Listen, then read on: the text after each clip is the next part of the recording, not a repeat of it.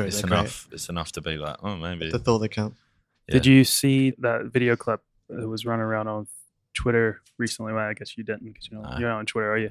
It was a really good scene of the best scene ever put to film, and it was the scene where Kristen Stewart walks into the classroom and Edward sees her for the first time, and he's just like, he throws up. He's about to throw up in his mouth because there's like a gust of air just blowing right. Oh, really? I've never seen this movie. It should have been when Del Boy falls through the bar. Oh, fuck off! Yeah, wasn't it funny when the guy was suddenly not vertical anymore? It's great physical comedy. Welcome to the Pod Charles Cinecast, presented by the Prince Charles Cinema. I am your host, and Only Fools and Horses. Straight from Peckham. I am your host, Jonathan Foster, and with me today is my adopted son. Oh, he's finally back. He's finally come back home. That little runt. Yeah, I ran away. It's Phil. Warmer inside the house. Ran away, adopted a dog. Yeah, exactly. Yeah. Where you been, Phil? The return of the Phil. I've been here. Just, we keep you. Last time I was working, and the time before that I hadn't seen the movie. Blame me. Yeah, it seemed like John. He was blaming me here. Yeah, it's a little bit deflecting. You're deflecting. No, I told you I didn't want, after the Crow episode, I didn't want to make a habit of talking about movies I hadn't seen. Yeah, I didn't want to do Irishman. Doesn't look good. Yeah, it's a bad look, bro. Yeah, it's a bad look. I had seen the Joker, but I'm kind of glad I avoided that conversation. Yeah, that seems like a wise one to. Because I like the movie, and I didn't want to end up defending it. All boys talking about the Joker. Did you listen to that episode? As Ari said, I need to start delegating, so next time I have to go in an incel form, it's gonna be you that has to do it. Because that was a great idea. I never thought about I needed to delegate on this podcast. Yeah, just we'll rotate. What, so you don't do one? Is that the idea? Oh, no, delegate? Just I don't go research. He doesn't go to Reddit unless he fucking right, yeah. Avoid the incel stuff. Yeah. Well, we had a very fun week this week at the Prince Charles Cinema, and things are about to get even more fun in just a couple of days. Holidays are coming. Holidays are coming. Is Kevin Smith turning up? Kevin Smith is apparently rocking up soon. So it's going to be a fun Rob's time. going to be like, I don't like your movies, but I like you. I respect him a lot. I do like his movies. He's just not great. He's good. He's very good. You should cut that out. Well, I actually just forgot that we didn't even introduce that Rob is here today with us again. Robert Smith of The Cure is back again, ladies and gentlemen. It's a Greatest Hits tour. Busy schedule touring. Yeah, promoting a new album. Yeah. The album's going to be huge. Whale sound. How you been? Yeah, I've been alright, I guess. Don't know. These updates are always difficult. Been good, Just same old. He discovered hair gel and then the last time we saw him. Yeah, I've discovered hair gel. I've been Googling Willem Dafoe and To Live and Die in LA too much. That's true. I'm just like, we worked a double the other day and that's all he was doing. Really? Yeah. And you're like, no, how about this Willem Dafoe? This Willem Dafoe. This is probably the most frequent argument I have with everyone at work about whether or not Willem Dafoe is hot. I'm obviously I'm very pro Willem Dafoe. Excessively some would say, but beauty isn't in the eye of the beholder, Art is subjective. And he's a weird looking guy. He is weird looking, but that's what's so damn sexy. What's his weirdest looking role? Oh, the fucking Wilder Heart. Yeah, Wilder Heart, of course. Bobby Peru. Is he good looking in that? Yeah, I actually think he is. Despite the dentures, he's got a certain, je ne sais quoi. It's just the way he talks. I'm not sure anyone's ever used Johnny Sokwa and William Dafoe in the same sentence, but I mean, maybe. Used to it. But hey, there's a first for everything, and you heard it here. Hello. You heard it here first. I would liken you to a pioneer. Yeah. So would I. Well, we want to hear what other people have to say, and I like to do that from time to time. And what's it called? It's called user feedback. Hey.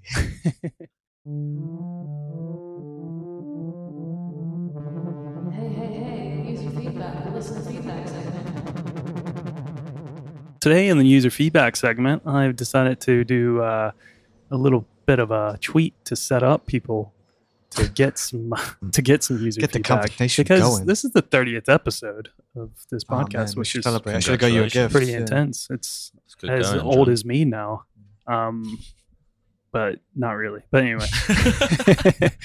But just thanks to everyone who's been listening to us. And I did a little tweet asking what's been people's favorite moments, favorite episodes, whatever.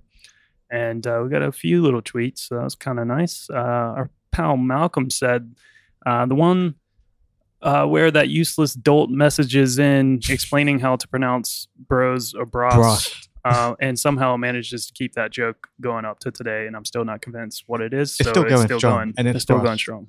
Is it bros? Yeah, I say it's bros, man. Man, like bros before bros. All right, they call it. It doesn't really make sense as to why it would be bros. I mean, I'm actually very. That's where I'm at. That's on where the my outside head's of But they this. call I never their saw the fans film. like bronet, don't they? Or bronet. Brosettes. Oh shit! Fuck. Man. Well, I've not seen. Have you I've seen the not movie? seen any of them ever. I've not seen that film, and I've never seen them to pronounce it. And I asked them on Twitter, and they blanked me. Rightfully But so. also, if they wrote it blanked down, you can't tell. me. Yeah, true. That's the problem with Twitter. Yeah. you could probably put like an umlaut above the O to like highlight. No, that's the reply is just an umlaut. A German nightclub. Our pal Lee said, I just love listening to the behind-the-scenes chatter about what makes the PCC such a unique working cinema, such as Paul Thomas Anderson using it for daily screenings, which was a little tidbit I released out into the ether the other day. During Phantom Thread, right? Yeah, but when he was making Phantom Thread, he came in a couple of times and used it as a screener, I heard about which that. is kind of cool. Would have been nice to be here for that. Yeah. I mean, I was here, but I didn't know until like it was kind of too late to really know. The Prince Charles and the ultimate go-to if you want to sound cool on like a first date. Yeah, man. Because I see couples all the time, and the guy's like, "Oh, I love this place. I'm here all the time," and I've never seen this person, and I've worked here 2 years. I've seen some great ones where there was one particular one where some guy was trying to impress this girl, and I thought he came across like a bit of a punisher. And he was trying to really elaborate on how much film knowledge he had. And he started pointing at the TV, and the Prince Charles They Live advert was on. And he was like, "Oh, yeah, that film. Have you seen that film? That film's amazing." And then forgot what it was called. And then started stumbling over himself, going like, "Yeah, it's something live. Obey." And then I was just like, They Live. And he was like, "Yeah, They Live. Yeah, a great film. Yeah, John Carpenter, great film. Honestly, like." Hey, man, I'm not going to hate on this guy because my mind works like this sometimes. No, Things that I don't know. should It was immediately know. It's because I sat at the back while I was ushering as well, and I saw him pointing at stuff while she was just kind of meekly sitting there, and I was like, this guy's really So this is laying it on. The equivalent of that meme where the guy's just like in the girl's ear. Yeah, it came across like that, whether or not. See, the thing I about John elaborate. Carpenter is It's just, the guy was fronting hard. Roddy Piper, he was using a lot of these things that he would have normally used in a wrestling promo, but he just put it into the film, John Carpenter just let him go for it. Yeah, there you go. That was full circle in that meme. yeah. Our pal Aria, I haven't heard from Aria in a while. Really enjoyed the episode with the projectionist. Personally, I'd love to hear more technical behind the scenes chat. Maybe even a discussion on screening rights, though I know a lot can't be talked about, but maybe about historical issues that have been now resolved. Is that true? Can you not talk about ongoing screening rights? Maybe it's just what they're saying is that like maybe we can't or don't want to reveal certain information about certain things, which is kind of true sometimes. I mean, depending on you what don't want to like give away the secret sauce, mistake. the The secret mistake sauce. of showing Frozen. Exactly. A lot of Nobody hard wants work to know goes into how we make our popcorn. It just is the way it is. Delicious. It really is. Yeah. It's good popcorn. Vegan too. It's great popcorn, but it is just it's just there. Yeah, it's just there. Like a fridge in a river. That's a little bit for Lee if you want it behind the scenes stuff. Popcorn just exists. And some dude named Jamie, may or may not be a projectionist here, said, "I really enjoyed the bonus Good Burger episode that started all sing-song, 'Welcome to Good Burger, home of the Good Burger. Can I take your order?' and ended all not I'll say it. OMG. I had to pop some Lars von Trier on to cheer up afterwards." We should have him back. And apparently, that's everyone's favorite episode. Yeah, a lot of people Jamie seem to one. like Jamie, I'm not surprised. Yeah. Jamie's. I could sit there and listen to Jamie talk. And apparently, after my last episode, he said the same about me. He said my voice was excessively sexy, which is the first time I think I've ever heard anyone say that about a Essex thing. But then he does tend to. He comes on strong. So, He does. Yeah. You know, Yeah, he'd made no, and I love it, Jamie. quip if you're about his listening. love for me, but he'd never mentioned my voice on this show, which is a Yeah. shame. I don't know. That's all I I'm want. sure he always finds something. That's the Jamie sees the beauty in people, and that's what's. We should bring him on for just a Christmas Yeah. episode, just so he can rip apart all the movies. He hates everything, he just hates life. So. It'll just end up being him just talking about projection again and Yeah. nothing else. Ariane Anadita, some Whoever that is. lovely person that is. I don't know who that is, but said, what an honor and blessing to be part of the first 25. I feel like a proud mom, but we've already settled for daughter. Fave ep is a toss-up between Tamsin's or Jamie's. Fave moment is mixing White Russians on air. What a special time to be alive. And I was just like, yeah, that was really fun. The White Russians. I'd was a like to great do one episode. of these episodes drunk on White Russian. Yeah. Well, we can just pretend that we didn't do a Big Lebowski episode. Oh, okay, and and do it then again. just do it again I mean, we have that White Russian beer for drunk now, enough. and I'm not working. So, Yeah. we can just take a few shots of that. Or I can utilize my Dudas priest status and try to marry someone, officiate a wedding. Like Tommy. Yeah, it's good stuff, man. Oh yeah, so that was our user feedback, the listener feedback segment. Thanks again to everyone who's been listening for the last 30 episodes. It's been a lot of fun. Like I said, this is episode 30, which is insane. But let's just move on to what we've got going on this week at the Prince Charles Cinema. From Friday, the 29th of November. Can't believe it's almost December. It's nuts. It's almost 2020. Yeah, man. But we're not doing anything asking you what you've accomplished this year and all that. No, No one please cares. don't. Yeah, No one I don't cares. care. Friday. All I've accomplished Well- is being on like 4 episodes of this podcast. From Friday, though, we kind of mentioned it last week. It's Jay and Silent Bob's reboot. Kevin Smith's Snoochie new Boochie. film. Snoochie Boochie plays. All right, you motherfuckers. I know you in there. Come out right now. Drop the motherfucking plan.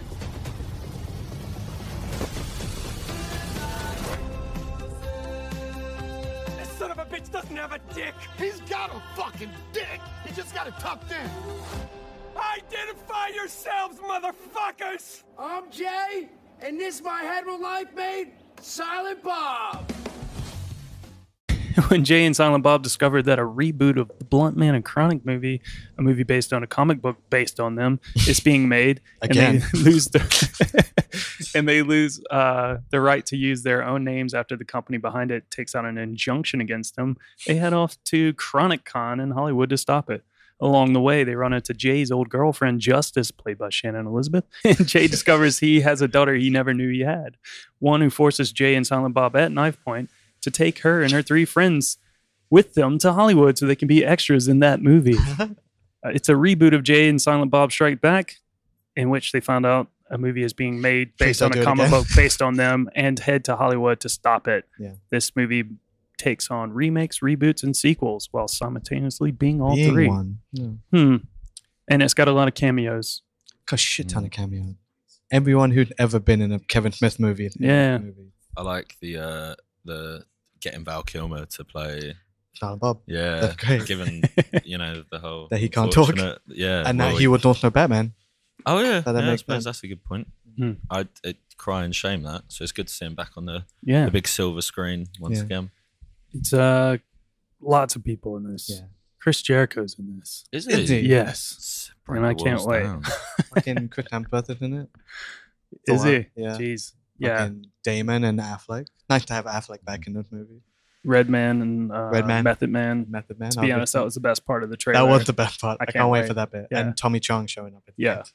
Phil, you're a big fan of Kevin Smith, right? I am. Yeah, we're good friends. We're good Good, friends. good pals. We met once here at the Prince Charles about this time last year. Yeah. I'm about to do it again in a couple of days. Yeah. So Kevin Smith comes this Thursday, so the day after this episode drops.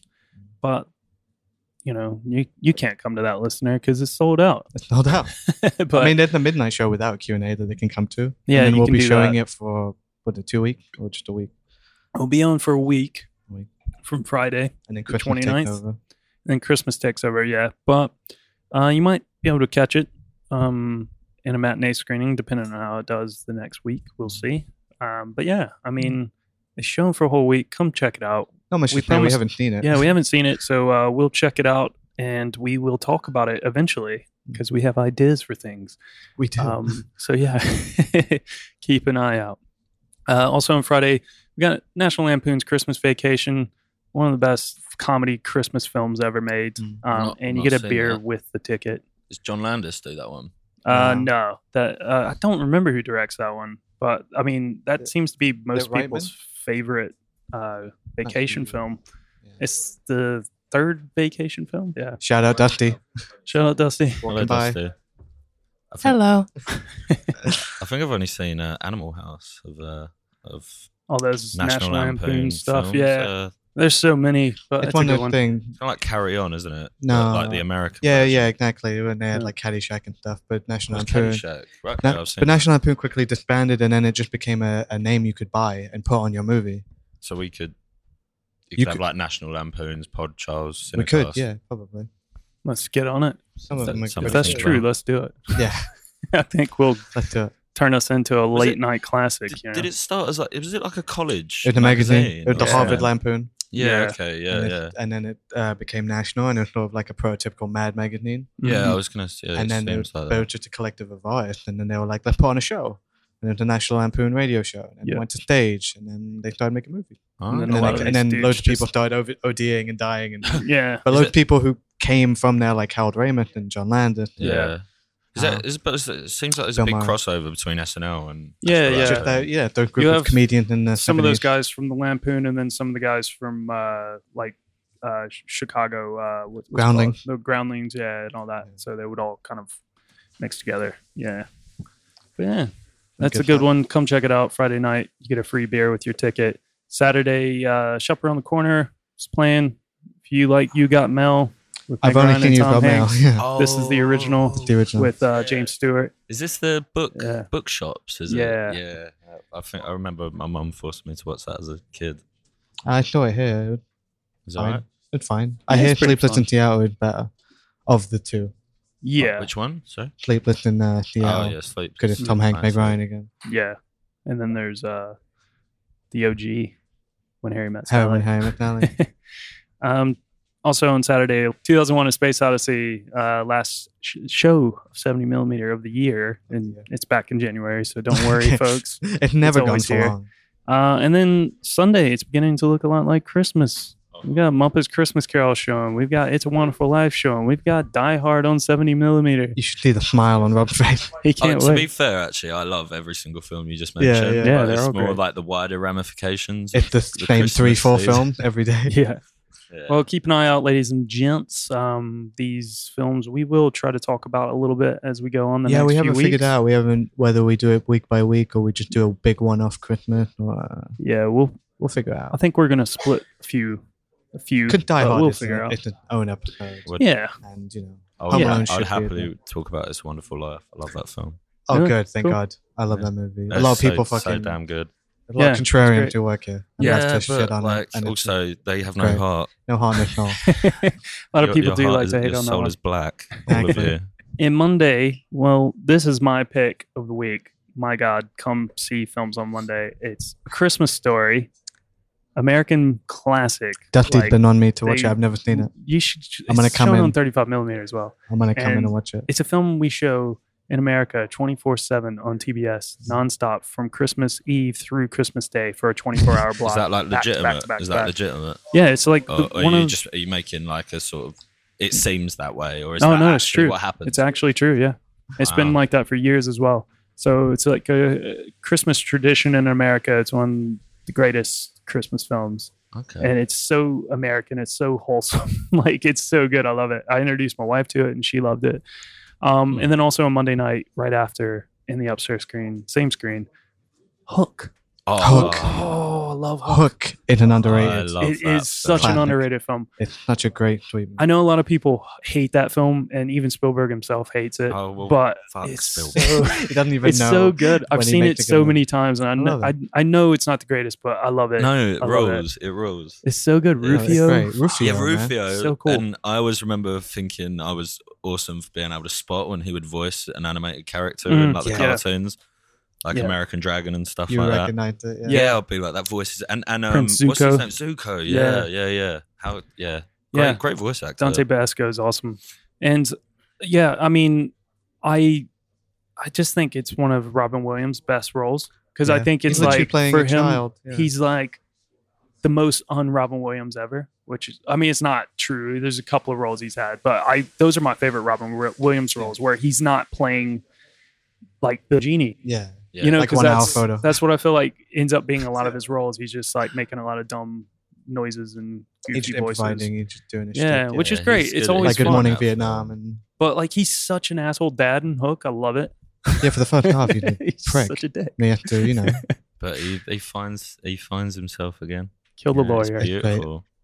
No, I love it. It's my favorite Peter Pan like adaptation, like Yeah, any version of definitely. that. And it got a great cameo from Phil Collins. Yeah. Does it? He had one of my favorite Is he lines. one of in the it. pirates or something? No. He's when they're like in London in like the real world, Yeah. and he's talking with the old man who used to be a lost boy, and the old Does he man's dump like, him by facts? no, the old man's like, the guy who like lost his marbles. Oh yeah, And the yeah. guy's like, Toodles, oh, I've learned how to fly. And Phil Collins just said, yeah, well, one done. yeah. Is he one of the police officers? Yeah. Yeah. And I think that's that's right. such a crazy, like, Yeah, deep that's a good line to line. just Yeah. throw in. There's a lot of really cool cameos in that film, though. Dustin Hoffman, There's Dustin Hoffman's Yeah, Hook, Yeah. but there's Glenn Close. Isn't Glenn she a Close pirate? is a pirate who gets put in the boo boo Yeah. box. Cool. David Crosby is a pirate who's just just off his rocker. David Crosby, Really? you're a musician? There's on the bridge at the end of the film when Toodles gets his marbles back. Yeah, And yeah. he finds his happy He lost box, him and good. He goes, he lost him good. He sure did. And he goes flying out around like Big Ben and Yeah. over Westminster Bridge. There's a couple there kissing on the bridge, and they go flying up in the air. And that's George Lucas and Carrie Fisher. No shit. Kissing. Yeah. George, Carrie That's kind of Fisher, horrible, isn't it? Carrie Fisher, like, You can't see him really. You can barely, you just see two people. George Lucas kissing. Carrie Fisher Yeah. wrote Hook, or What? she was a script doctor on Hook, and like made it what it was. Mm. She like rewrote loads of Hollywood script, like uncredited, and yeah, she had like a whole secret career, like a great writer. That's no one really cool. knew. Sounds like someone just destroyed our bathroom. Yeah. Let's finish let's up bring this 'em on. week. It's Trading Places is a matinee screening. Come see it. It's One of my also favorite screening on Fucking great film. New Year's Absolutely Eve. amazing. Yeah, and Die Hard 2 on 35mm. Die Harder. As a child, I used to prefer that one to Die Mhm. Hard, which I Really? now recognise is, wrong. It's but not bad though. No, it's not. I have a soft spot I for used Die to Hard think it was so cool when he like turns Yeah. the lighter on and throws it into the gas trail, and I was like, Also, yeah, that's Shout it. out for Die Hard with the Vengeance. That's great as Yeah, well. Die that Hard. is also Die Hard with a Vengeance, and there's confirmation to be had. Yeah. Whether it's as good or better than. the Wait, third with one. Revenge, Yeah. that's The that's third third one. Yeah, Yeah. yeah, with Yeah, Jeremy Irons. Two. Those are the only three. they'll do the Well, other I two. almost said last one, but I kind of Yeah, mean it that. is, it As is, far as yeah. I'm concerned, Yeah, it's the the last last one. Die Hard 2 is great. It's like my box it's set exactly ends. the same thing, but it's fucking Yeah. great. Well, speaking of Die Hard with a Vengeance, that has Samuel L. Jackson in it, but he's also in a movie on Thursday night called The Long Kiss Goodnight, Ah. Oh, I've never which seen is with Gina Davis. And it's Shane Black? directed by Love Rennie Harlan. Oh, And then also on Thursday, the last screening of Tommy Wiseau's The Room before Yeah, you February think of- when he's here in person. it. Yeah, you wish. Yeah, yeah. you Yeah, I don't guys wanna ready? talk about that. You guys ready? So it's a good week, good fun stuff. But Fucking weird week, man. It's one of those weeks you look at the listing board, you're like, "Fuck, I work at a weird place." yeah, it's all over the place, all over the shop. No, Are we just talking about this this coming- week. Or? just all Oh, of yeah. the- Christmas at the is a Room strange and time. Hook and Yeah, Christmas at the Prince Charles Cinema, especially the first couple of weeks before, it just ends up being the same few films over and over. It's so ridiculous. It's really fun. End of November's always strange because I feel like Paul tries to squeeze in his own little personal sort of like Christmas films. Mm-hmm. For instance, The French Connection, which I watched last night, he was like, "Yes, Christmas film." I was like, "Is it?" Isn't it? I hadn't seen it before, Isn't it? No, I don't it's remember. not. But Gene Hackman is in a Santa suit when we He first is. see him. So, and like Paul was like, "That counts." No, it doesn't. Hey, But man. he was like, so he always puts on these weird ones Yeah. just before Christmas. There's a Hey, few man. really good one-off Christmas It movies. counts. Definitely. I think Tokyo Godfather should have been right in there in December because that is a really beautiful Christmas film. I think. Well, it got in there. Yeah, I know. It's just November. No one wants to watch Christmas films in November. Yeah.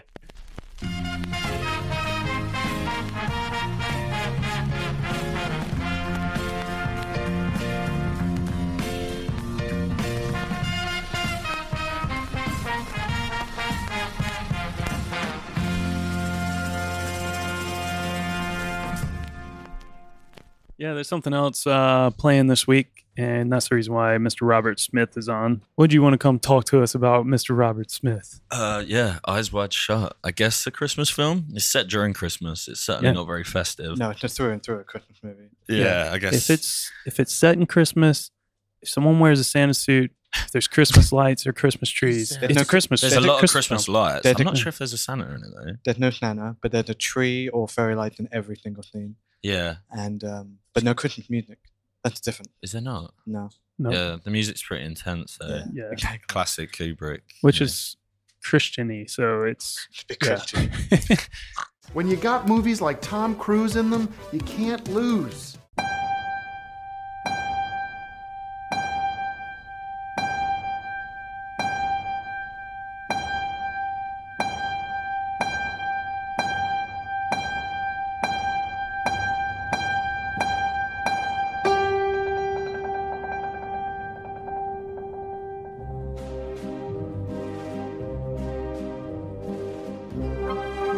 What's the big mystery? I have seen one or two things in my life, but never anything like this.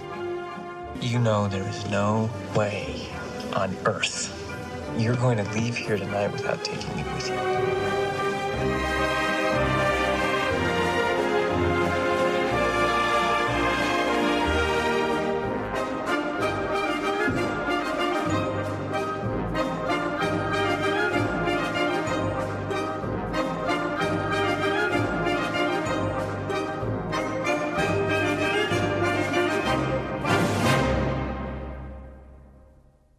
Stanley Kubrick's Eyes Wide Shut. It's his daring last film, and it's many things. It's a compelling psychosexual journey, a haunting dreamscape, It's not an erotic thriller. riveting tale of suspense, a major milestone in the careers of Tom Cruise and Nicole Kidman.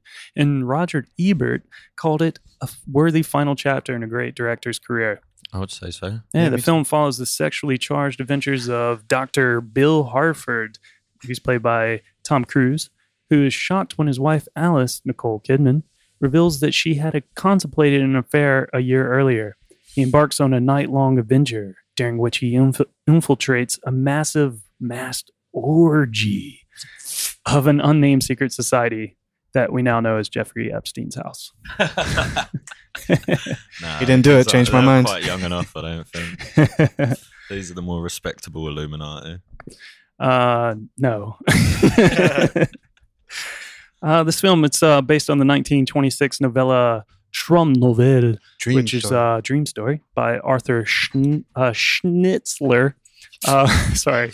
The story is transferred from an early 20th century Vienna to 1990s New York City. You keep the mark, though. You keep the Yeah. Venetian mark. I actually think Vienna would have been a very interesting place to set that film, actually. And I the, guess book, New York works, And even the- though it's definitely England. and the But book is set during Mardi Gras. is it? Yeah. And the film set during Christmas. Mm. Like Mardi, they do Mardi Gras in Vienna. That must be weird. Yeah. I think it originated in Vienna, maybe. Right. And then carried over to New Yeah. Orleans. Huh. Also, the character in the novella, he was a Jewish man, which they sort of used that a lot in the story. I think there was little elements to him being Jewish and stuff, like him getting picked on by people, and there was like yeah. which translated That's over like the group very of jobs funny that enough. attack him. Yeah, that it was that they decided to change that because Kubrick was like, oh, it doesn't matter, like him being Jewish doesn't matter, but I'm gonna pick on Tom Cruise in the same way that A Scientologist. yeah. Yeah. So there's those bits where those frat boys knock Yeah, over. that's what I mean. Yeah, They just push him into that's the a car. good- Yeah, that's- and they I like that. use some homophobic Slurs. words and slurs. Well, that was, I think, kind of just Kubrick messing with Tom Cruise, because Tom Cruise had a lot of like stuff. Skeletons in the closet. Well, no, there was a lot of rumors about him like at the time, and I think Kubrick was just using stuff. It's just Yeah, like, to piss them off. yeah, he That- would do some weird stuff with these guys. Yeah, Him and he Nicole seemed Kidman. like- This I'll is get a into good it in a bit, but- example, yeah. Yeah. I was reading about it, and a unrelated sort of quote from a friend of his who's an actor who's like, he would never work with me because he didn't want to put me through that. Mm. Because he knew like, Kubrick would. yeah, he'd like, I'm gonna treat you like shit. I'm gonna say things that aren't true. I'm just gonna use whatever I can to get Yeah. whatever I want. And I'm sure I'd very much like that. You can Yeah. see it in the Yeah. Oh performance. yeah, They're like, hysterical almost. yeah, but they're like pushed to, just complete exhaustion. Yeah, I mean, isn't there some? I don't really know how substantiated this is, but isn't there something to do with their divorce? Isn't quite a lot of the tension? Wasn't that Maybe. during the film or something sort of came up? And Well, Scientology. The divorce could have possibly came based on a lot of the tension that was built up during the film. I've got a few little weird things I'll get into in a bit, but first, you guys want to go into a little bit of backstory of how this film got made, because it's kind of interesting how long ago that Kubrick actually had the idea to do this. It was developed after he read Dream Story back in 1968. Oh, shit. And he was looking for a project to follow up after 2001: A Space Odyssey. And he was interested in adapting the story, and with the help of the journalist Jay Cox, he bought the filming rights to the novel. And then in the 1970s, he originally thought of casting Woody Allen to play the protagonist, which would have fit in line with him being like Jewish. And funny enough, though, at the beginning, I was sitting there thinking how it felt very Woody Allen-esque. The beginning of the film, it had that sort of, because most, like, almost 99% of Woody Allen films are about like some guy and a girl who are like in a relationship, and then one of them cheats on each other, or they both cheat on each other, and then they like come back together, and it's all like, oh, hello. Yeah, there's kind of like a relatable like patheticness to Woody Allen's. Like, I don't know, the characters feel a bit more real in this. They're very Kubrick, very cold, very cold, detached. Yeah, I mean, I get what you're saying. I wouldn't. Yeah, I can't imagine Woody Allen. And then in the 80s, Kubrick envisioned that he would turn it into a bit of a sex comedy, and it would star Steve Martin in the main role, which would have been ridiculous. I would have loved Probably that. something to do with The Jerk, isn't it? Yeah, well, he's a huge fan of The Jerk. And I said that in the episode that we talked about The Jerk, because it's one of my favorite films. Such a great movie. And I always say this: if it's good enough for Kubrick, it's good enough for me. Come on, if anyone has any problems with that being one of my favorite films, fuck it.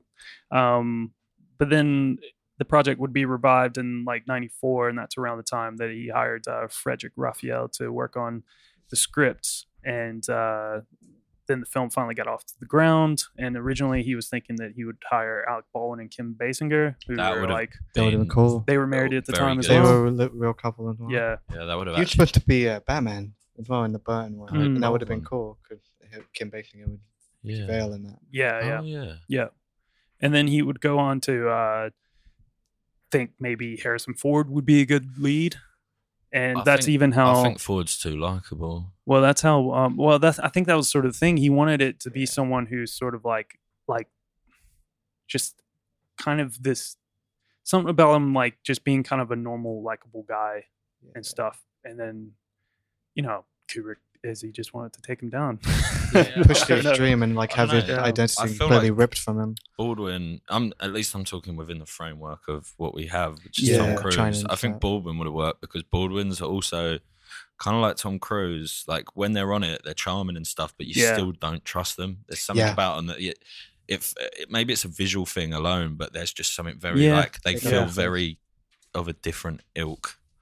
Well, the name Bill Harford, though, that was concocted by Kubrick because he wanted Harrison Ford. So Harrison Ford, Bill Harford. Interesting. So, no, I like Tom Cruise. Yeah. I think it was a good choice in the end. But like all of Tom Cruise's best performances, it's kind of based around him being a twat. Yeah, and also when he doesn't really have much like of a strong footing in the story, when he's not just Or running to save the president. Yeah. Well, I think that was a bit of exploitation on Kubrick's part. I think they were both very willing, though. Yeah, but Kubrick is Kubrick, and he can get away with it. So, due to his unwillingness to travel when they were making the film, Warner Brothers decided, like, for his budget desires that he wanted, he would have to get a big star to star in the film, something Kubrick hadn't really done since he had Jack Nicholson in The Shining. Yeah. And he doesn't like the idea of having stars in his film because he thinks they have too many opinions. And it's distracting. But yeah, he eventually met with Tom Cruise, and Tom Cruise said yes immediately. Like, he just was like, it was a dream to be in a Kubrick film. And that was Tom Cruise's suggestion that, like, hey, Nicole can play my wife.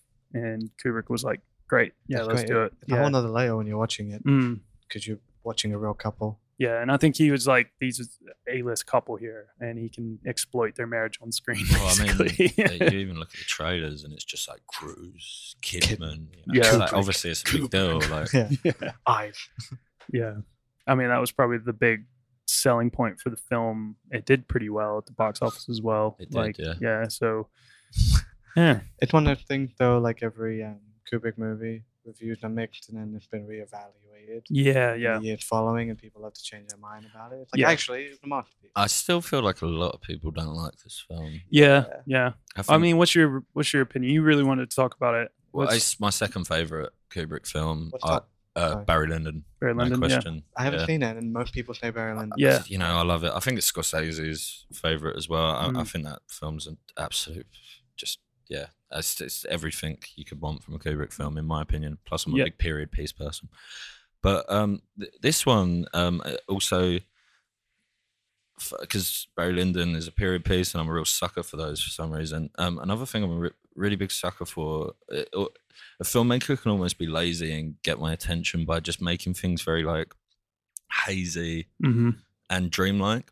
Yeah, you know, anytime there's like bright, washed out colors and sort of like a very seemingly nonsensical kind of rhythm to things, as though it's in a dream. Don't know why, but I kind of like am sold on it. Yeah, and this film is that, really. So it just immediately it just hit like a certain criteria that for some reason I really love in films. And yeah, I don't know, just it's I've never really been able to put my finger on exactly what it is I love about this film. But I just find it so enchanting and dreamlike is the one word I would definitely I mean, I think obviously very deliberate. Totally plausible that it could literally be a dream. I mean, well, half the movie is you debating that. Yeah.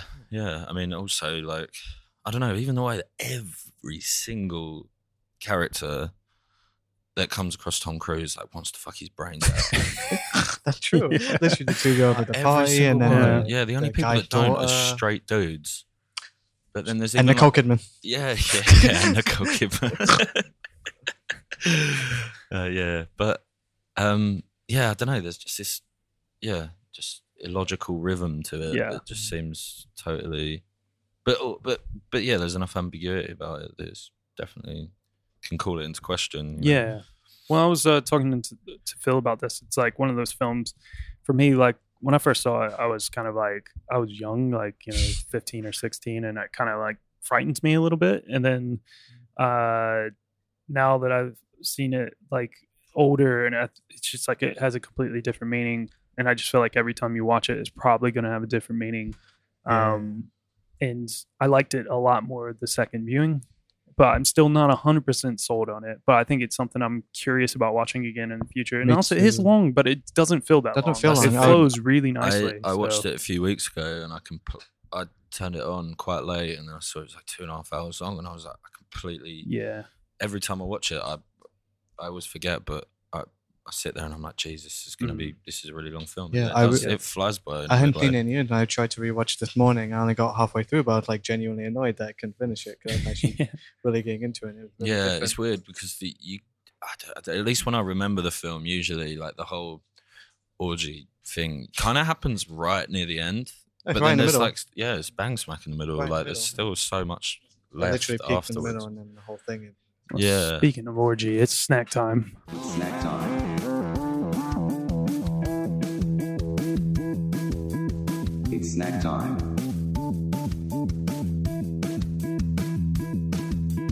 It's snack time. What do you have at orgies? That's little cocktail sausages And carrot sticks. Aw. That's beautiful. Thank you. Sweet. Yeah, we got. It's very appropriate for talking about orgy. That we have very phallic like snacks. Whoa. Yeah, because we weren't a sausage fest enough. We'll have veggie sausages. These are good.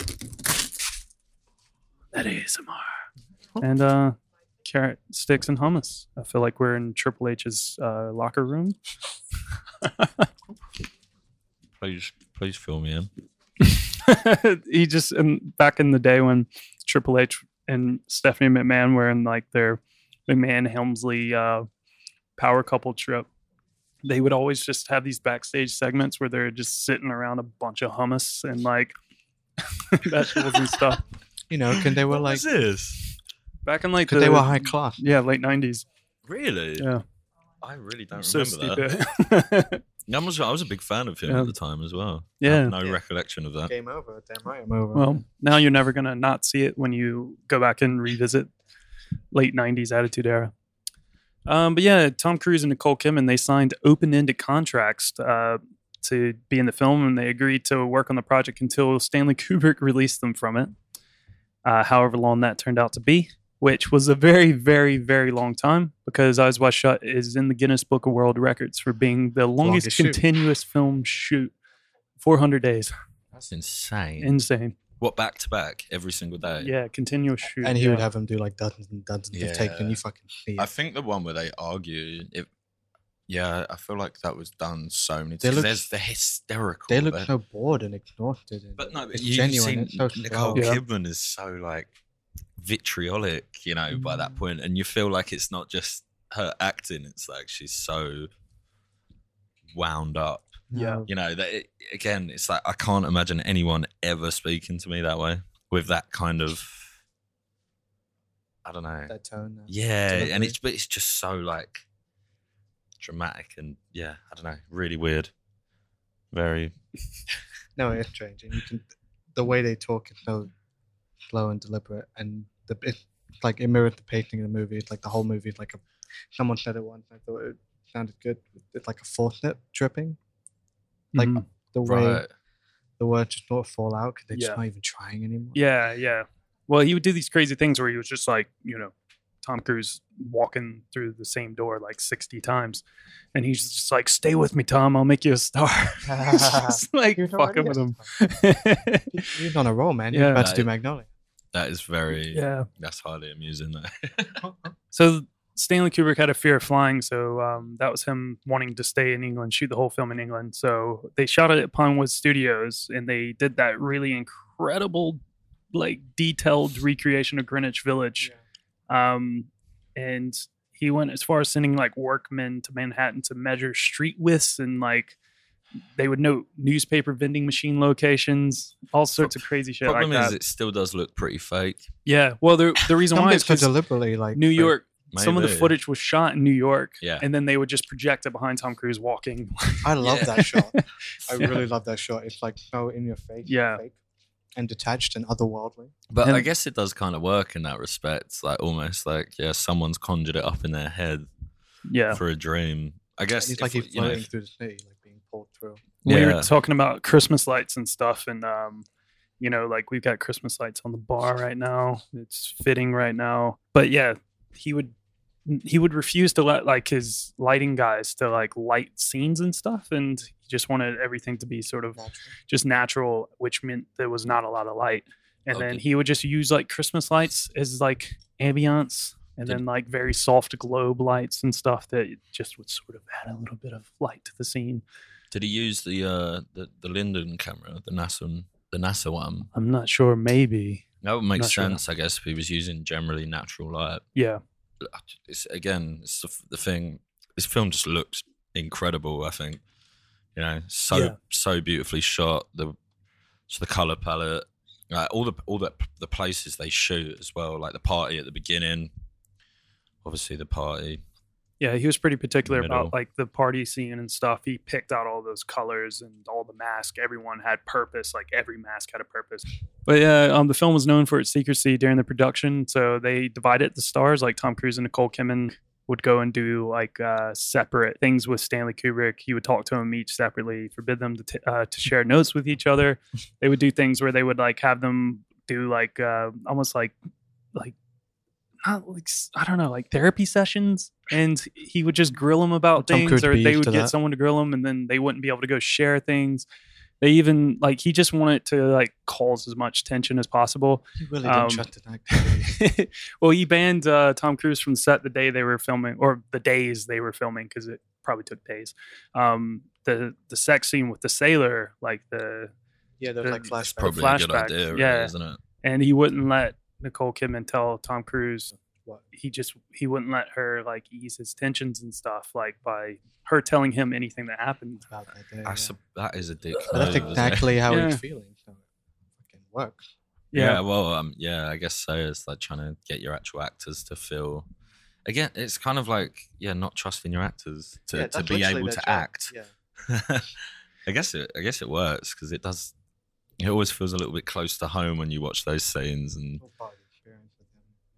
as you know, Harvey Keitel and Jennifer Jason Leigh were originally in the film, and they even were scenes were filmed with them.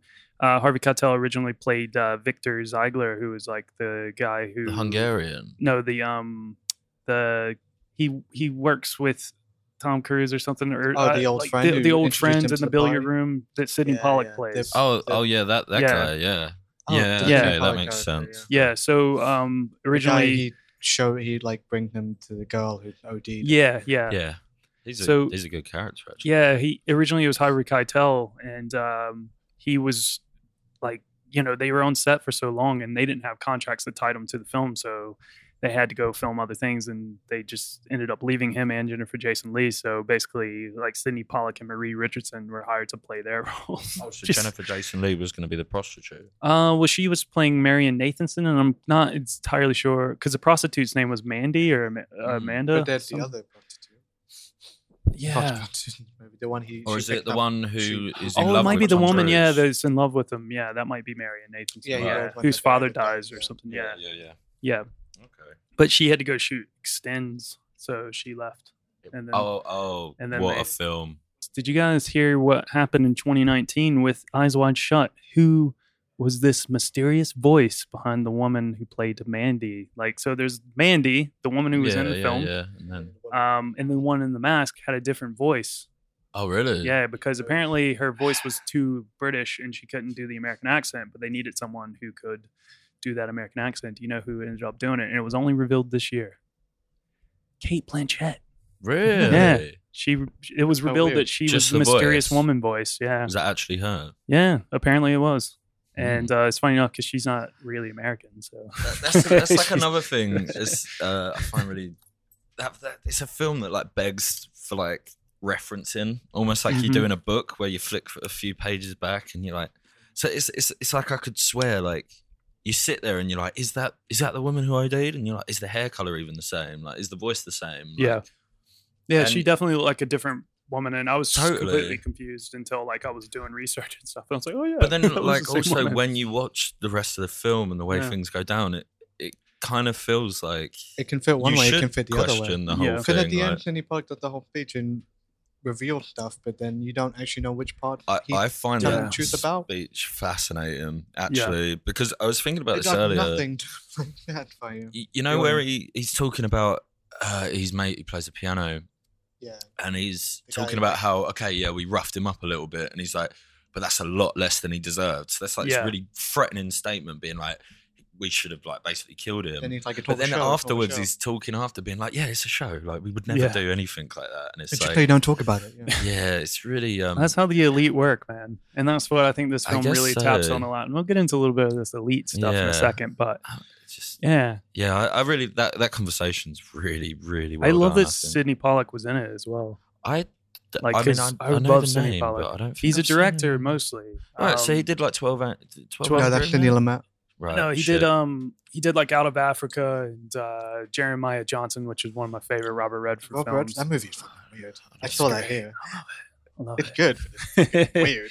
But yeah, so he's done a lot of films as a director, yeah. And which was funny because he came on set and he was sort of like thinking, oh yeah, this is gonna be easy because like I have my ideas of how things, because I'm a director and I know things. And then Tom Cruise was like, he was probably a little too prepared for that billiard scene because they ended up having to do tons of takes and reshoots and stuff. Kubrick was just like, hey, I got my own ideas. Yeah, don't worry. I don't know why I just thought this, but I think Elliot Gould would have been a really good casting choice for It's that, about that the same character kind as of- well. Yeah. Big, like, hulking.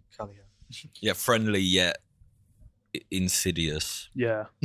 Well, we know this film has a lot of sexy orgy stuff going on. And to get away with this filming that Kubrick did, he would watch things like Showgirls, shout out Ariane, Basic Instinct, and Fatal Attraction during the editing phase so he can get an idea of how they would cut sex scenes and stuff and still retain an R rating.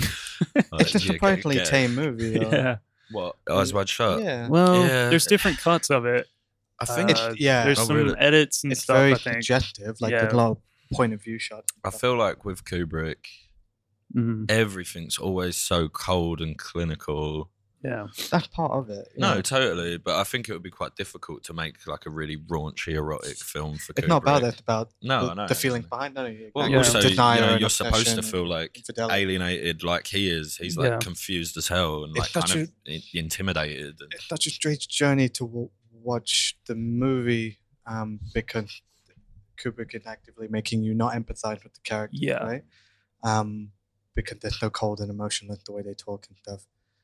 And then so it's more this weird spiritual engagement, and then it's more they act like Tom Cruise is basically like an avatar for you to experience this, like secret world. And literally when it culminates in him putting on the mask and literally removing the identity, and you're in it. With yeah, him. that's a good. And That's actually quite a good observation. Yeah. of the film. It's so strange. I love the line he said before he goes down and had that big night, like, "Oh, I should go show my face." Yeah. That's really cool.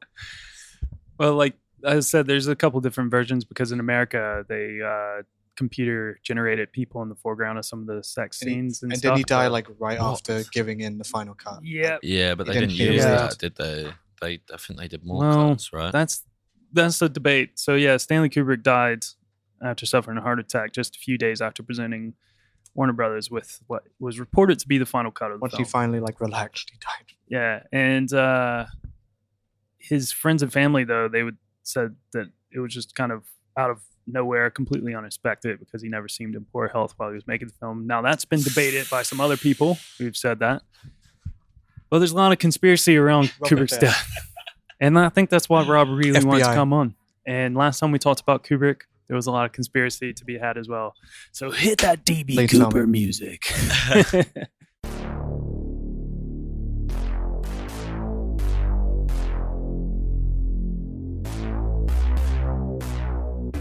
Tell me. Yeah. I'm actually not as prepared for this conversation as I would have liked to have been. It's actually been quite a while, and I didn't get a chance to go. I was going to try and do it this morning, but basically I didn't get a chance. But I was briefly completely obsessed with Eyes Wide Shut conspiracy theories. Yeah. If I'm being honest, I don't actually think it was me believing any of it, but I got a real kick out of watching the PowerPoint presentation like videos. Yeah. The 30-minute video essay on YouTube. Yeah, they were just so funny. You know, it'd be like, and Eyes Wide Shut was why Stanley Kubrick was killed by the Illuminati. And these like sort of like, you know, quick flashes of hell would be popping up and the, you know, all-seeing eye and stuff. One of my favorite things about these conspiracy theories is in a lot of these videos I can imagine there being a sort of divide in the Kubrick conspiracy fan world of a lot of the Eyes Wide Shut people seem to, maybe it was to give credit to the Illuminati conspiracies that they killed Kubrick, they seem to bash the moon landing conspiracy theories as like only hogwash. There can be only one. Yeah, almost being like, now this isn't like those crazy moonlander theories. This is legit. Like, he learned too much. He found out too much, and they wiped him out. Yeah, sure. Kubrick had never been to an orgy. This shit, fucking obviously ridiculous. not. Yeah, you know, his kids are definitely IVF. Rob's talking about some conspiracy. That's my conspiracy. Rob's talking about some conspiracy, and like I said, there's a lot of conspiracy around Kubrick stuff. There's a lot of conspiracy around his career. With this film in particular, according to the screenwriter Frederick Raphael, the final edit of the film was actually completed by Sidney Pollack, apparently. Right. Don't know if that's true. I haven't really been able to confirm that, but isn't it? Interesting. But there are a lot of theories on what Eyes Wide Shut is really about. Perhaps the most intriguing and strange is the one that Stanley Kubrick was exposing the real life Illuminati through the film. Well, so was Stanley Kubrick actually killed? No. For attempting to blow the whistle on the Illuminati? No. Look, I don't believe it either, but it's very fun. It's absurd. Like, why?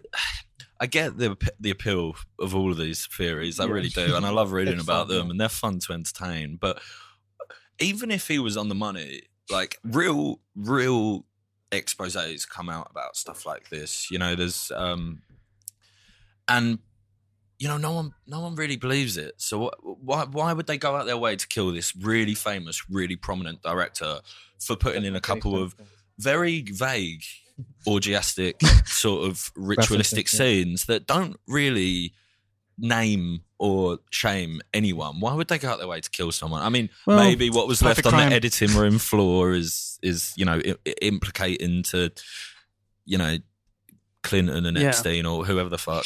Well, we can get into that in a second, but I mean, let's just go into what the theory is. Maybe a listener doesn't know. Right. So it's rumored that Warner Brothers was very upset about this edit. They had some friends in high places that were upset about the edit. About 6 days after Kubrick gave the film to him, he was dead. And there's a lot of theories around this thing called the Saturn Death Cult. Which is basically kind of like the Illuminati on steroids, dealing with space and maybe a lot of children and child trafficking and all that stuff. So there's a lot of stuff with Kubrick's films and stuff in general. I mean, like we talked about 2001: A Space Odyssey. Like, he made that, and then afterwards they were like, "Hey, film the moon landing for us." And then in The Shining, he was like, "Hey, I filmed the moon landing." Yeah. And then you make fucking Danny wear the sweater. Yeah, there's all sorts of little things. Yeah, we talked about that in our Shining also episode. making fun out of the. That's what I'm saying. Yeah, all right, okay. Yeah. Yeah. Sorry. There's also things linking to things like Lolita. Was he pointing to child trafficking in Lolita? I mean, this is me, Rob. You're getting too worked up over it. Just have fun. It's fun. I do it's have very fun with it. This is very fun. Some of the leaps are just like so absurd. Yeah, I think they're stupid as well. But when you read into it and you look into it, it is fucking nuts. So you never know, man. But then, like, I don't know. Check this out. So theorists believe that Illuminati had him killed on 7th of March, 1999, which is the day he died. 666 days before the 1st of January 2001. I mean, a gruesome nod to his famous film. The Illuminati are just so damn lucky that you know, he managed to finish the film. Just 6 days before that. You gotta time it. You gotta fucking time it. Next day, no later. Well, otherwise nobody's gonna realize that we did it. I remember. So one of these things, and it wasn't until you mentioned the heart attack that I remembered there was this big thing in one of the videos I watched about. Started going into all these sort of CIA dossiers about some guy who claimed to have assassinated people on behalf of the CIA with this dart gun that would hit you and dissolve in your skin and cause a heart attack and be like completely untraceable. And so I guess they probably did kill him. I don't know. It's just like, I think it's really funny the amount of depth these people go into. Yeah. And make these really... I don't think there's any reason that particular guy's court case should be... I mean, there might be. I might be misremembering the video, but I don't think there's any particular reason that court case should be linked to Kubrick's death, but he's just sort of taking these, you know, really varied and unrelated information and sort of chucking them all together to prove, this thesis. Yeah. Well, the thing is, where I'm at on this is, I know Phil's about to run off to watch Marriage Story, but where I'm at on this is, it's absurd, but all these theories and all that, but at the same time, it's like, dude, this year alone, like, sexual conspiracies with childs, like rapists and traffickers, we learn more like blown up. Totally. Like Jeffrey Epstein and this Prince Andrew and Bill Clinton, like all these big wig people. I mean, this shit fucking exists. So it's like, if Kubrick didn't point the finger at it, it's like, hey man, it's a hell of a fucking coincidence. So, I know he probably didn't, and I'm sure he didn't. This is my thing, just making a film, because I find it kind of damaging in terms of actually revealing or exposing real things to some extent. Because what these people do is they really dramatize things that it's like a poetic way of trying to expose what actually does go down, which is like really messed up. Yeah.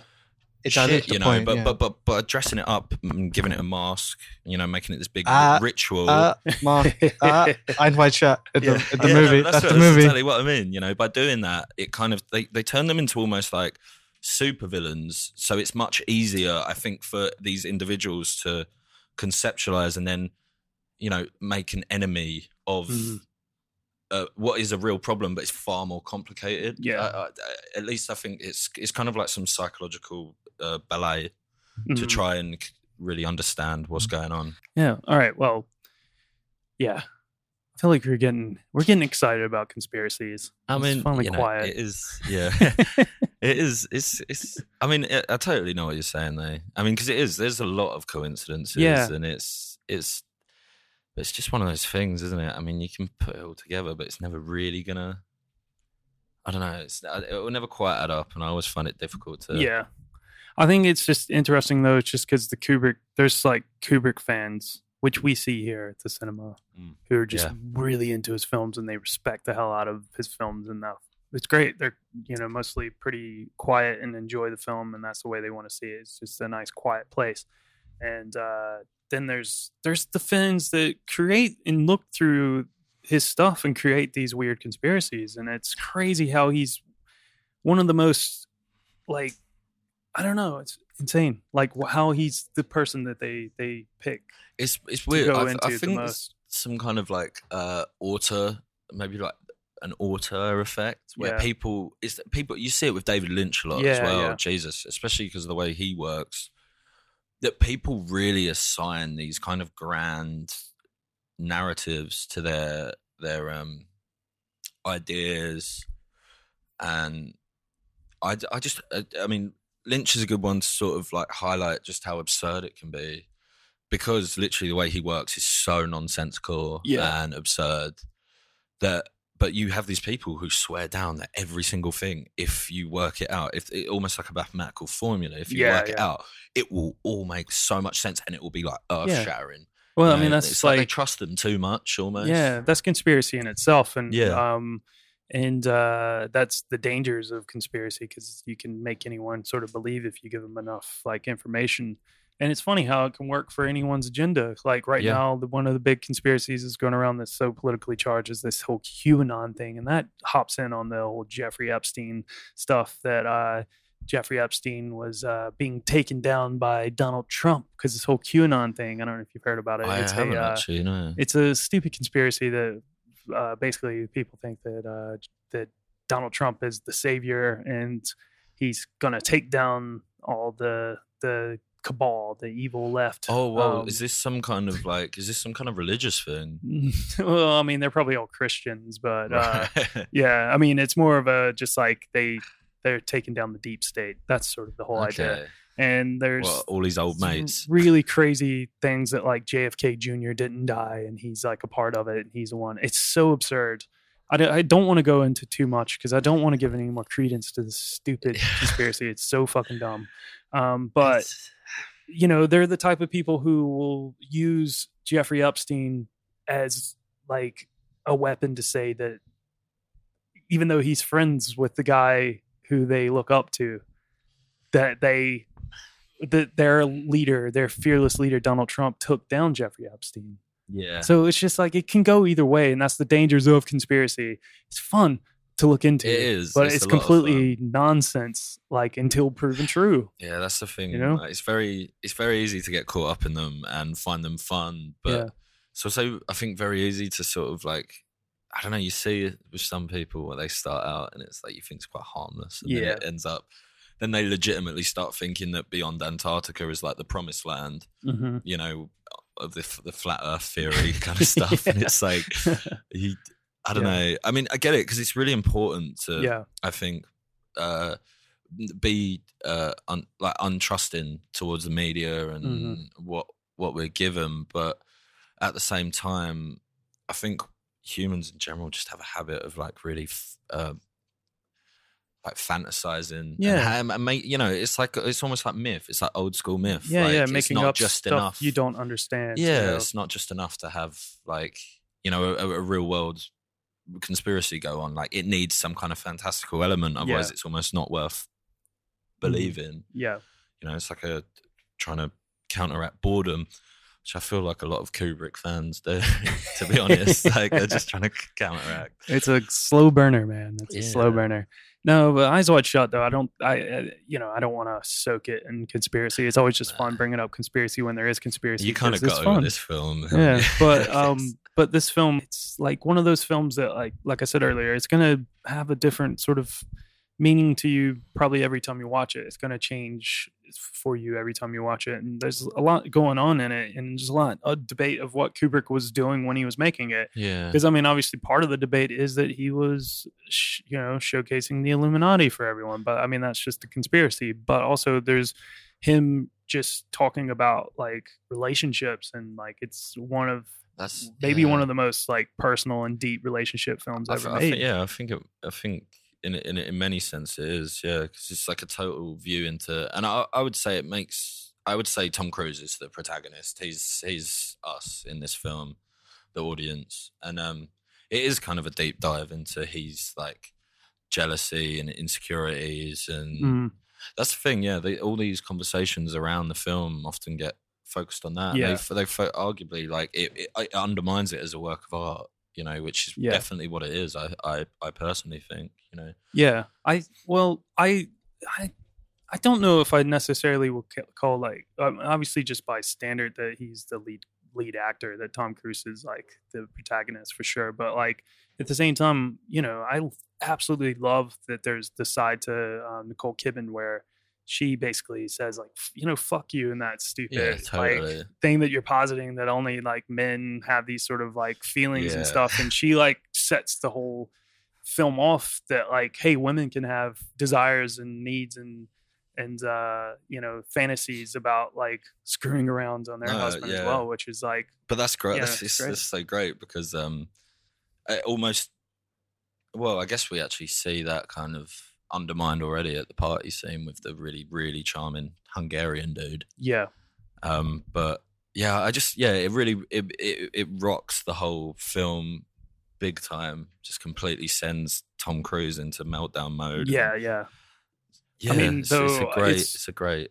It's funny how that whole thing works as well because I don't know, maybe I wonder how this film would have worked. It's funny when you think about like the way certain people send a story, you know, based on their gender and stuff, and their minds and how their mind works. And it's just like, if a woman had directed this, it could have been a completely different type of story because you have that whole jealousy side of things, which I think guys, it's a shame that we don't have like Ariane or Caroline on to talk about this, because I would love to hear like the different perspective of it from a woman's perspective. But like just having like, you know, it's such a film of jealousy. Like it's ridiculously steeped in jealousy, this film. Like a lot of Tom Cruise is like every little action that he makes in the film is based off of that, just feeling jealous about like his wife going off and like, you know, having this sort of like fantasy, and it's just eating him up inside. Yeah, he kind of does the same thing, but it's okay because he's a guy. You know? It's like, and it's almost like, because I think he tries to portray, at least the film kind of, I guess you get like an inkling that maybe he entertains or actually does fuck around. But it's almost like a really reactionary thing, which I think is supposed to maybe trick us into thinking that this is just a reaction. Yeah, But I feel like it's probably something he does, and but this is the justification for it because she fantasized about doing it. Which, and that almost the appropriate reaction is to then go and actually attempt. Because he kind of bumbles his way through it, which is pretty hilarious. That's again, I think that really lends to that notion that it's a dream, because it's almost totally. It's like the world that is constantly appearing in front of Tom Cruise is almost manifesting itself in like a reaction to his psychological state, which kind of really only happens in dreams, I guess. Yeah, and I mean that whole scene where he's walking through the city and he's like, he starts when he finds the newspaper and the newspaper has a clipping, but before that he's getting kind of chased by this guy, or so he thinks. Exactly. And there's that creepy guy just staring at him, and then just like he just thinks he's being followed. Yeah, every step there's like an appropriate reaction, you know, to where he's at, you know. Every single step of the way it's like, oh, let's throw this your way because it seems an appropriate thing. I mean, the film is just like a story of jealousy, and you know, that's what I'm saying. It gets better as you go. Get older, because you've been through a relationship, you understand that feeling. Yeah, even if to resonate more. Yeah, even if it's in the most abstract terms in that film. Yeah, I think there's a lot to be. This is something I've thought about a lot, even in my own life. Just that kind of notion of maybe in the way that monogamy can be quite unhealthy in regards to people's ability to deal with their partner's desires, and like almost to trick yourself into pretending that they're not there, which I think is incredibly unhealthy.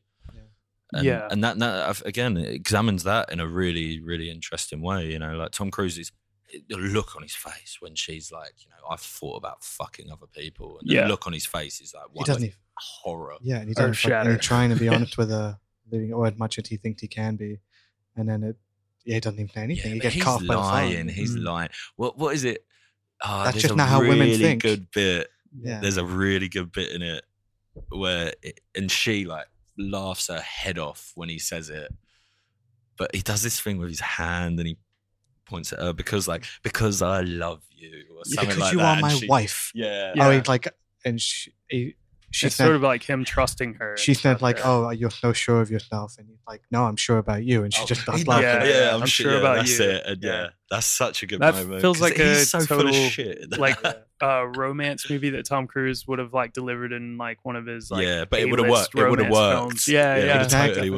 Kubrick like he knew what he was doing. Really beat that classic Tom Cruise. And delivery out of him, so you actually get a really decent fucking performance. Yeah, that's what I was talking about at the beginning of our discussion of Eyes Wide Shut, where I was talking about like he was sort of messing with Tom Cruise, like picking on him a little bit, like you know, with the whole like rumors of him being homosexual, which was always floating around, and he just sort of picked at it. He picked at his height, which is another thing where they were calling him short and stuff. But that's the thing. Tom Cruise directors can get a really good performance out of Tom Cruise when they understand him as a person. I find like, because I don't think he's an innately great actor. He's probably a better stuntman than he is actor, if that's to be believed. You know, I've got my own conspiracy theories on that one. But I don't know. It's like a PTA in Magnolia. Yeah, you know, it's like he really understands, arguably, you know, Tom Cruise's flaws and appeal so well that they play on it and they cast him almost like pitch perfectly. Yeah, you know, and it's kind of, I think PTA is a really good eye for that. He did the same thing with Adam Sandler as well in Punch Drunk Love. Yeah, and I think Kubrick seems to really have a sense of his subject. Yeah, you know, in a very good way, actually. Well, speaking of PTA, there's a little fun fact here. The set was pretty secretive. It was pretty closed off. Kubrick runs his films like that, and he keeps a lot of people off set. There was a photo that appeared of Tom Cruise that was taken by a photographer that somehow snuck on and saw what was going on. And he was taking this photo with an old man, and it was an old hermit-looking man, and he wasn't sure who that guy was. But hey, you got superstar A-list Tom Cruise in this photo. Turns out that photo was Stanley Kubrick, and then after that, he was just like closing the set down. But Yeah. one person that did make it onto the set was Paul Thomas PTA, Anderson. yeah. And that's where he agreed to get Tom Cruise on Magnolia. Was that something to do with Hard Eight? I seem to remember reading that maybe it was like Kubrick was a fan of Hard Eight or something like that. Yeah, maybe. And not Boogie Nights. Kubrick had a pretty eclectic when was taste of Boogie films. Nights? Before that, Was it? yeah, When's Eyes Wide Shut? I thought it was like 98. 99 and Magnolia 2000. Oh, okay. Oh yeah, I mean, But in between. over a year. But yeah, he might have been a fan of Boogie Nights, yeah. I can see him I'd be liking Hard surprised Eight. if not. Yeah. I don't. He's think like, I've oh, ever I met can make a anyone who porno isn't. flick. Hold my beer. We can start closing up. We've been going at it for a bit.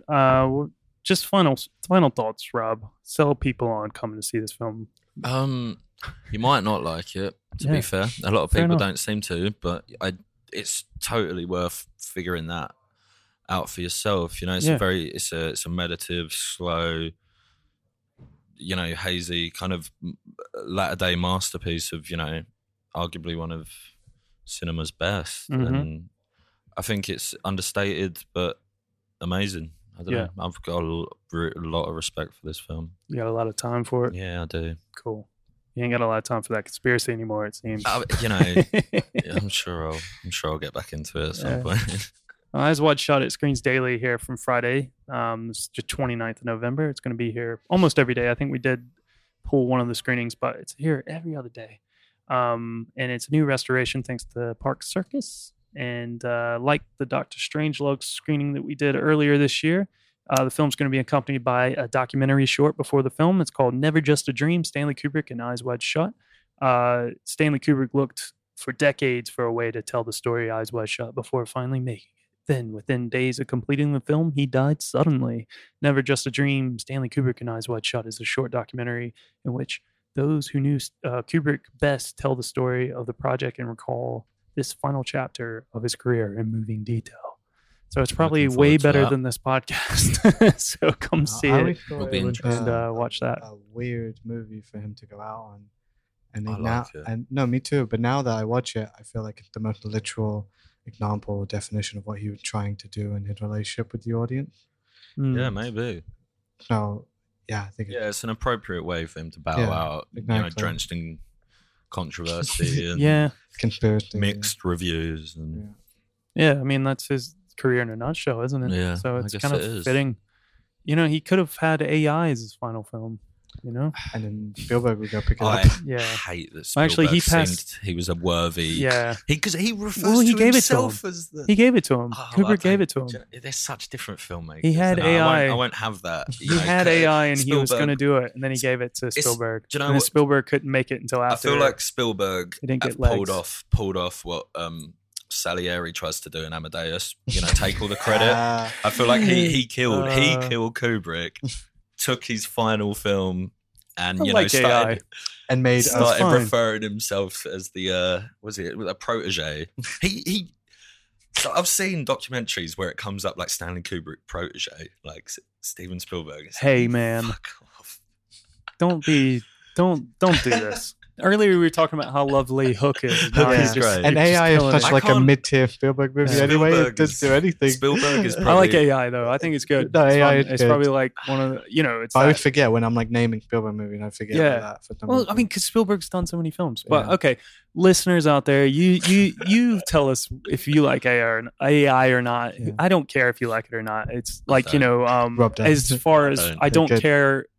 I don't care personally, yeah. but I do want to hear your opinions. So let us know if you enjoyed AI, and we can stick it to Rob. He's not on Twitter, so you can can chat say about what us. you like. Yeah, do it in about me. person. Do it in person. But we are on Twitter at the PCC Podcast, and you can find me at Tall for all TALL, the number 4 ALL. And if you want to send an email, that's podcast@princecharlescinema.com. I asked last week for people to send a fuck you to me, and I got one from a cat. So Oh, nice. you never know what you're going to get in your email That's these days, cool. ladies and gents. And Phil, you're at Far Away Sad, even though you Yep. don't seem to really care if people I don't know care. that. No. You're on Instagram as well, right? Dogs I've met. Dog Nimet. Yeah. There's all dog It's photos. exclusively dog photo. Yeah. And Sick. I have a dog now. And then Rob, do you want to No, that's link people to any of your goings on and stuff? You still working on your film website? Yeah, well, it's out now. Yeah, the film website got published. It's up now. Yeah, it is. I can't remember the URL, which is like 24 frames per second. Yeah, it is, but I can't. 24 frames per it's second, quite a mouthful, and then I can't remember what.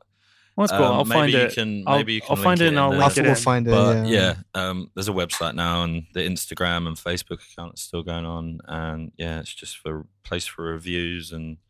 Are you taking submissions from Yes, people? we are. Yeah. We've got an email, a link to the Facebook, probably the Instagram as well, and on the website.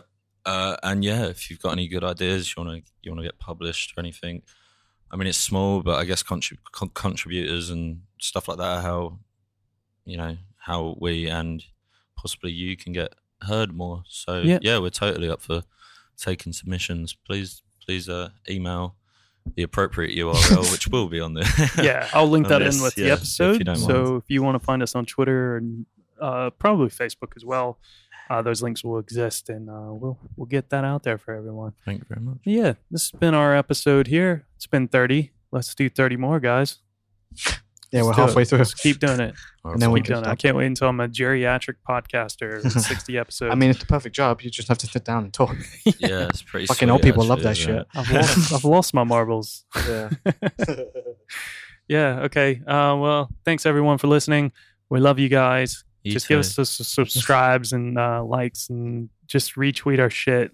Tell your friends, tell your favorite podcasters that you like our podcast a lot. And I mean, they'll be like, who cares? But okay, you can do that. Yeah. And we love you, and bye-bye. Goodbye and good luck.